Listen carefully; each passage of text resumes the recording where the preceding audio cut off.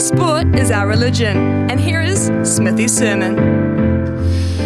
Rightio, as he digs it out. So the World Cup is underway, men's rugby that is, although there's so many going on for the next few months, we're really going to have to be careful to tag them all individually, aren't we? Not talk locally. Fozzie and his crew have been lying in wait, it seems, for around 6 months, waiting to pounce, and pounce they did, right from the get-go, out of the blocks at the sound of the gun, putting the Pumas away by the half-time break. They didn't look rusty at all. They looked keen, inventive. All in all, a nice little entree. And man, oh man, do we have a scrum. It seems powerful and accurate set pieces will win this World Cup. So the signs are good.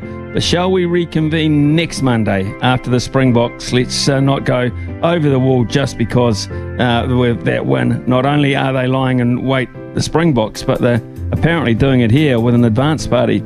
Meanwhile, the other Springboks put the Wallabies in their place with ease, and that's the place very low in the pecking order. And it won't improve whilst their saviour, Eddie Jones, saves his aggression and targeting for the media conference afterwards to label some bloke a smart-ass, especially one with a laptop and an outlet, is tempting fate when your artillery levels are very low, Eddie.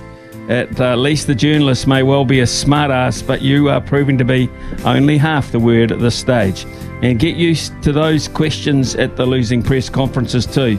And who's your number 10, Eddie? Looked like Quade Cooper, strutted round like Quade Cooper, did very little like Quade Cooper, so I guess it was Quade Cooper. Alan Bunting is the veritable hand in the glove for the Black Ferns, it seems.